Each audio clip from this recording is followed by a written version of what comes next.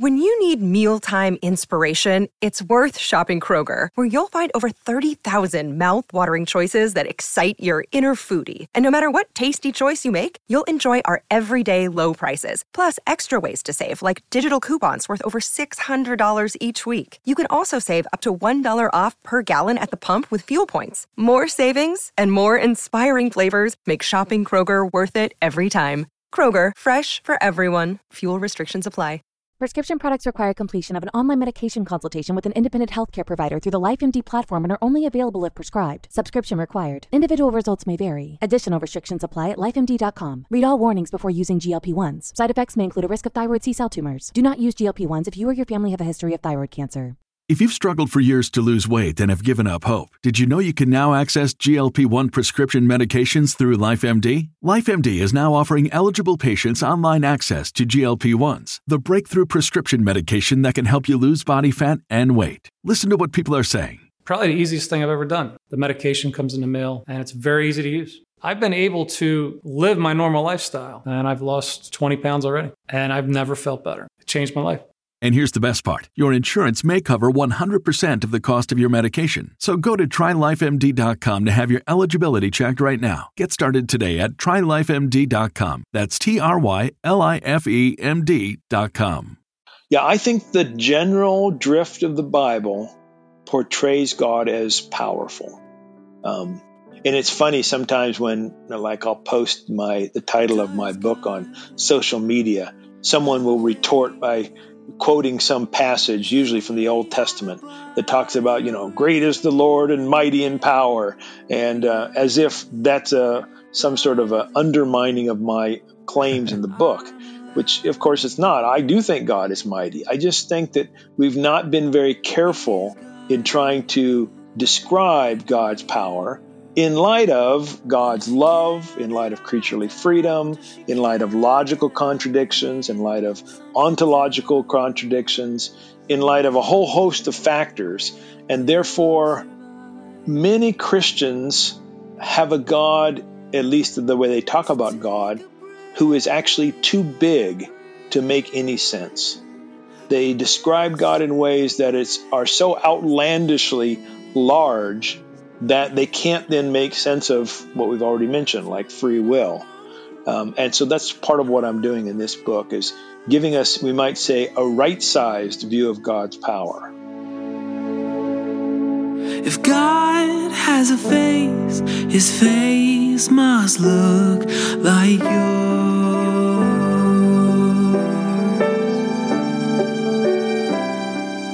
Welcome to the Deconstructionist Podcast. I'm your host, John Williamson, and we are back with a new guest. Well, old guest, but returning guest. Yeah, there you go. Dr. Thomas J. Oord. And for those of you who have been listening for a while, you probably remember him coming on in support of a couple of his prior books, including God Can't.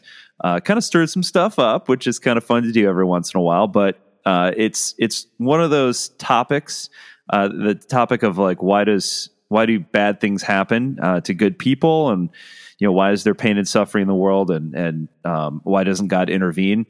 It's one of those questions that a lot of folks ask, and especially a lot of folks who have abandoned religion altogether, because how do you reconcile that?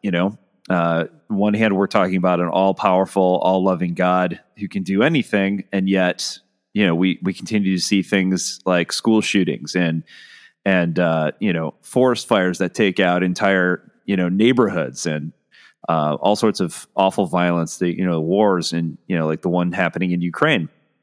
And yet, it doesn't seem as if God intervenes. And so what does that mean, and how do we reason with that? And so he's taken a stab at it in a couple of his books prior, and he's got a new one that just came out that is kind of builds on that work, called The Death of Omnipotence and Birth of Amipotence. Oh my gosh.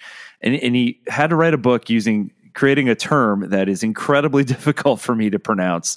And I think I nailed it one time in this entire interview. Amipotence. There we go. Yes, I got it. I did it. But it's a really interesting, it's a really interesting theory that he puts forth. And it was a really fun conversation to have, in regards to, someone who's willing to take a stab at that particular conundrum that we've been dealing with for thousands of years. So really, really fun conversation. So this one's a one-parter, a little bit shorter, but hopefully you guys enjoy it. Before we get into it, though, the usual housekeeping stuff. If you go to our website, it's been active, very, very active recently, as has our Patreon account that you can link to from our website, www.thedeconstructionist.com. That's plural. If you go there, new blog posts, obviously all the episodes from all the way back to the beginning, you can stream directly from the website. And you can link to our web store, our Patreon, if you want to support us there. I put all of the episodes out a week early, unedited, uncut, for any Patreon supporters at $5 or above.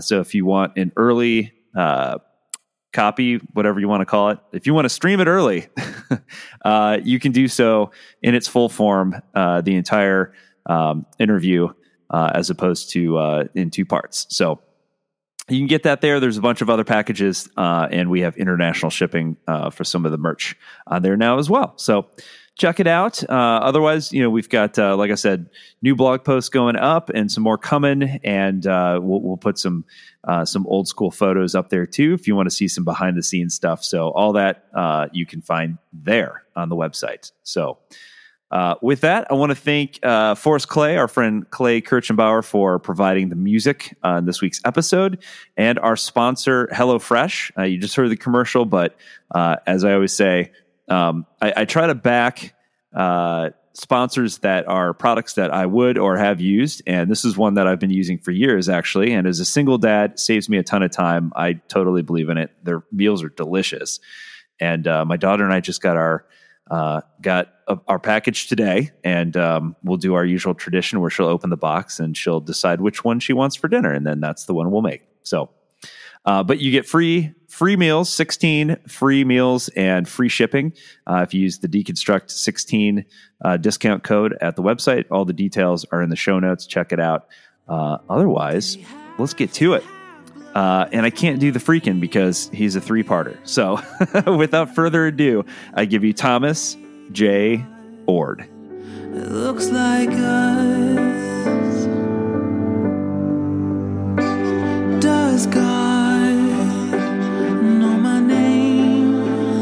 Is the ache in my soul just All right, welcome back to the podcast. I have a returning guest, Thomas J. Oord. Thank you so much for coming back on the show. Oh, my pleasure, John.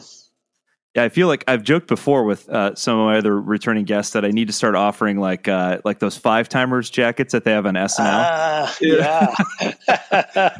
It's a very special but small club. So no, I appreciate you coming back on. And we were just talking before we started recording. Your new book really is just you always do such a great job of your next book really kind of building off the prior, and there's a nice thread throughout. So this is really a natural progression of God Can't and your follow-up on that. So appreciate you coming on to talk about it. Yeah, appreciate the opportunity. I wanted to write a book that I thought, we'll get into the discussion, I'm sure, but there's some new things in this book, and then I say some things I've said in the past, but I say it in a different way. Yeah. You take a slightly different approach. So I'll say the book is called The Death of Omnipotence and Birth of Amipotence. Oh, gosh. I knew I was going to stumble over that. Go ahead and say it for me. The Birth of Amipotence.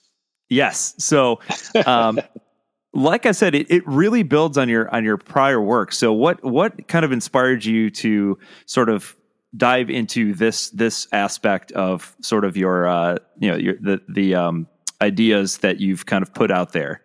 Yeah. Well, this particular book has 4 chapters, and I think of it kind of like 4 movements in a concerto or something. And 3 of the chapters are really pretty novel set of ideas.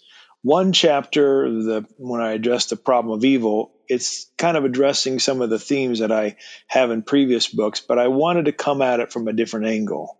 So, just a quick overview. The first chapter is arguing that omnipotence isn't in the Bible. The second chapter is arguing that philosophically, the word omnipotence has to be qualified so often that it dies a death of 1,000 qualifications. Third chapter is addressing the problem of evil, and I make the argument that evil ends, or at least should end, the idea that God is omnipotent. And then the last chapter, people read my book, God Can't, and some other books, and they kind of got the impression that God can't do anything. And they thought they had to choose between an omnipotent God or an impotent God. And that last chapter is my constructive alternative with regard to God's power. Yeah, I think starting off with the first chapter, I think before we really dig into the book here, start by defining for folks, like what do we mean, generally speaking, when we say omnipotent, because that is pretty a common theme throughout, at least American Christianity. It's in worship songs. We sing hymns about it. We talk about it in Bible school. It seems like it's just this thing that's just always been there. But what do we mean by that? Yeah, and that's actually an interesting question in itself, because there's oftentimes not a clear definition of omnipotence provided by whatever author is using the word. So at the outset, I say when I'm using the word omnipotent, I'm referring to at least one of what I think are the three most common or dominant meanings of omnipotence that you would find not only amongst people on the street, but also amongst the major theologians and philosophers in history. One view of omnipotence is that God literally exerts all the power, so God does absolutely everything that gets done. Sometimes that's called divine determinism. And you find some, for instance, versions of Calvinism who have that view of God's power. Second view of God's power says God can do absolutely anything. Nothing is impossible for God. Now, some of these people will say, even though God can do anything, God voluntarily chooses not to do some things. But they think that God inherently or essentially has the power to do anything imaginable. And the third way to talk about omnipotence is to say that God has the power to control creatures or creation. If by control we mean something like God alone can bring about whatever outcomes or results that God wants. So those three meanings of omnipotence are what I addressed in this book, and I reject all three of them. Yeah, so start by, you talk about the fact that you first kind of dive in the fact that omnipotence, where do we, when we talk about that word, immediately we assume that it's found somewhere in the Bible. And so you talk about perhaps some of the issues with that. So talk about, like, you have three words that you specifically refer to in references to divine power. So talk about those a little bit. Yeah, most English-speaking people, if they pick up one of the translations of the scriptures, we'll call them the Christian scriptures, they'll read in the Old Testament or Hebrew scriptures or the New Testament, they'll occasionally come across the word Almighty in English. And so what I do is I begin with the Old Testament, and I look at those instances in which that word Almighty shows up in English translations and ask, okay, what is the word in Hebrew being referred to here? And there are two words that are at play. One is the word Shaddai. Many people may have heard of the phrase El Shaddai. And the other is Sabaoth. Shaddai, according to the vast majority of biblical scholars, means something like breasts. So to say El Shaddai would be the God of breasts. Or it's very close to mountains as well, the Hebrew word sadu. So breasts or mountains, a source of nourishment or a source of protection. And then the second word, Sabaoth, means something like hosts or armies or a group or a council. And when it's preceded by one of the words that in English we typically translate as God, like Adonai or Elohim or something like that, it means Lord of hosts or Lord of the armies or leader of the council. But around about the 2nd and 3rd century BCE, a bunch of Greeks wanted to translate the Hebrew scriptures into Greek. And when they got to those two words, they chose the single Greek word pantocrator. Panto meaning all, crater meaning something like holding or sustaining, and so that word pantocrator in the Septuagint translation of the Hebrew scriptures, it shows up 10 times in the Christian New Testament. 9 of those in Revelation, and 1 the Apostle Paul uses pantocrator when he's quoting the Septuagint, actually. But the real move comes in about the 6th century when a guy named Jerome is translating the scriptures into Latin, what's usually called the Latin Vulgate. And he looks at that word pantocrator from the Septuagint in the New Testament, and he translates it as omnipotence or omnipotence. And so in the major creeds like Apostles' Creed, Nicene Creed, when it says we believe in the God the Father Almighty, that word almighty was originally omnipotent. And that's where we get that word.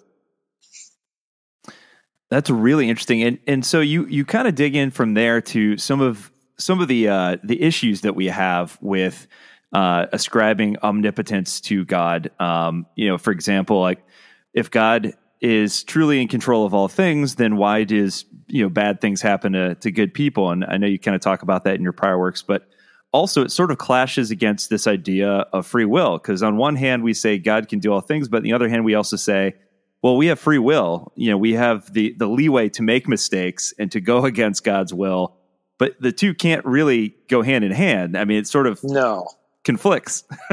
So talk about that a little bit. Yeah. Well, I think some people start off by saying, okay, I think God has the most power imaginable. And, sometimes a philosopher might use the word maximal power or almighty or sovereignty or all power. And then at least some people want to say, but it seems like creatures also have some power, including free will, self-causation. And so what some folks want to do is they don't want to give up on the notion that God is controlling and has all the power. And they also think, well, but I can't deny my own experience and I'm free. So they choose a position in philosophy that's called compatibilism, that in some mysterious, unknown way, God is both in control and we have free will. That view, I think, is less and less common in academic circles and like amongst, let's say, Christian philosophers. Most of them want to affirm what's in philosophy called libertarian free will, but it's still there in some places, and it's even there in some philosophers who don't believe in God, but who think that the neurons or the atoms or the quarks in some way control all things, and free will is really an illusion, but they want to say we have free will. What's the easiest choice you can make? Window instead of middle seat? Picking a vendor who sends a great gift basket? Outsourcing business tasks you hate? What about selling with Shopify? Whether you're selling a little or a lot, Shopify helps you do your thing, however you cha-ching. Shopify is the global commerce platform that helps you sell at every stage of your business. From the launch your online shop stage to the first real-life store stage, all the way to the did we just hit 1 million orders stage. Shopify's there to help you grow. Whether you're selling scented soap or offering outdoor outfits, Shopify helps you sell. Wherever and whatever you're selling, Shopify's got you covered. Sign up for a $1 per month trial period at shopify.com/try. Go to shopify.com/try now to grow your business, no matter what stage you're in. Shopify.com/try. When you need mealtime inspiration, it's worth shopping Kroger, where you'll find over 30,000 mouth-watering choices that excite your inner foodie. And no matter what tasty choice you make, you'll enjoy our everyday low prices, plus extra ways to save, like digital coupons worth over $600 each week. You can also save up to $1 off per gallon at the pump with fuel points. More savings and more inspiring flavors make shopping Kroger worth it every time. Kroger, fresh for everyone. Fuel restrictions apply. Yeah, I was going to say, so carrying on with that idea, like the Bible does, in fact, and you point this out in some of your prior books as well, and God Can't, the Bible does, in fact, list some of the things that God can't do. It straight up says it in Scripture that there are certain things that God inherently cannot do. So talk about that a little. Yeah, and that surprises a lot of people when I bring it up. God can't tell a lie, for instance, according to Titus in Hebrews. God can't be tempted, says James. God can't grow tired, says the psalmist. God can't abandon us, says Hosea. My favorite passage or statement that I think kind of is an overarching claim is that God cannot deny himself, which is a way of saying there are things that God can't do because to do them, God simply wouldn't be God. And in this book, I list those kinds of things in my discussion about God not being able to go against the divine nature. So things like God can't decide to stop existing. God can't be both omnipresent and missing from Miami. God can't be omniscient and yet not know something. And so these are kinds of things that are limitations on what God can do based upon who God is, not based upon some external force or something like that, but just on the divine nature. Yeah, what's interesting is sort of one of the takeaways I had from the book is that God can be mighty without being omnipotent, and we seem to kind of feel as if it has to be one or the other. As you said at the top, like to be omnipotent has to be you're either omnipotent or completely without power. It has to be one or the other. When God can be mighty without having control over everything, and it sort of led me to the thought that it seems like omnipotence, or the idea or the need for God to be omniscient, seems to have to do more with control versus God's ability to act in the world. Yeah, I think that's fair, at least in a lot of cases. Yeah, I think the general drift of the Bible portrays God as powerful. And it's funny sometimes when, I'll post the title of my book on social media, someone will retort by quoting some passage, usually from the Old Testament, that talks about, great is the Lord and mighty in power, and as if that's some sort of a undermining of my claims in the book, which of course it's not. I do think God is mighty. I just think that we've not been very careful in trying to describe God's power in light of God's love, in light of creaturely freedom, in light of logical contradictions, in light of ontological contradictions, in light of a whole host of factors. And therefore, many Christians have a God, at least the way they talk about God, who is actually too big to make any sense. They describe God in ways that are so outlandishly large that they can't then make sense of what we've already mentioned, like free will. And so that's part of what I'm doing in this book, is giving us, we might say, a right-sized view of God's power. Yeah. So in your second chapter, that's where I feel like you really expand on your work in God Can't, stemming from the, as you sort of already alluded to, this philosophical paradox. I think the funny one that you point out is, can God create a rock that's so big that not even God can lift it? So I thought that was really interesting. And again, as you said, you kind of come at it from a different angle, though, and kind of re-exploring some of the some of the material that you've covered before. Yeah, and in this chapter, if you're a professional philosopher, you're going to start reading this chapter, and the first 2/3 of it, you're going to say to yourself, "Oh yeah, we've kind of already thought that." But 99% of the rest of the people who believe in God haven't been thinking about these things. They haven't been considering the possibility that God can't make a round square, or can't make 2 + 2 = 378, or can't decide to stop existing, like I mentioned earlier, or that God can't both create free moral agents and guarantee that those moral agents will always choose the good.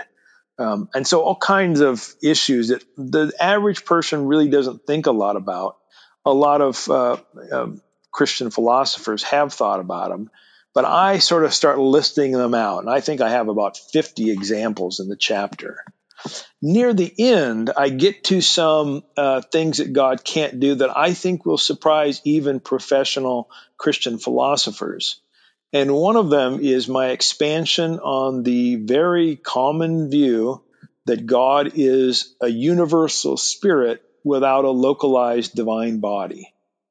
And that means if God's a spirit without a body, God actually doesn't have divine hands with which to pick up pebbles or do push-ups. God doesn't actually have divine teeth to chew bubble gum. God doesn't actually have a divine toe to kick a soccer ball. And so you and I can do a lot of those things because we're embodied creatures. So if we start thinking carefully about these typical views of God and think about their implications, it should make us rethink how we talk about God's power, and that in turn can help us deal with the biggest objections to belief in God, which one of them is the problem of evil. Yeah, and I definitely want to get into that because I think that's one of the most important parts of the book. Before we do that, though, I think one of the pieces that you kind of just mentioned was one of my favorite parts of your prior work is just this notion that that God through Spirit continues to create, but does so in conjunction with God's own creation, meaning that God works alongside human beings to combat evil and to bring good about in the world. Yeah, that's crucial for my argument because I don't think God ever single-handedly brings about results, and yet I'm claiming God is mighty and powerful. In fact, the most powerful. Then I've got to have some sort of account for how God can be so powerful and yet be unable to pick up a pebble like you and I can. And the way that I do that is talking about God's omnipresence. So God is everywhere in the universe. And God's action is in part calling and empowering creatures to then respond. And so when creatures respond well to God's nudging, God's urgings, God calling, then we can say that God's power is effective in ways that are dependent upon creature response. And if God's omnipresent, if God's been acting this way everlastingly, then it's not that hard to see how God can be the mightiest of all.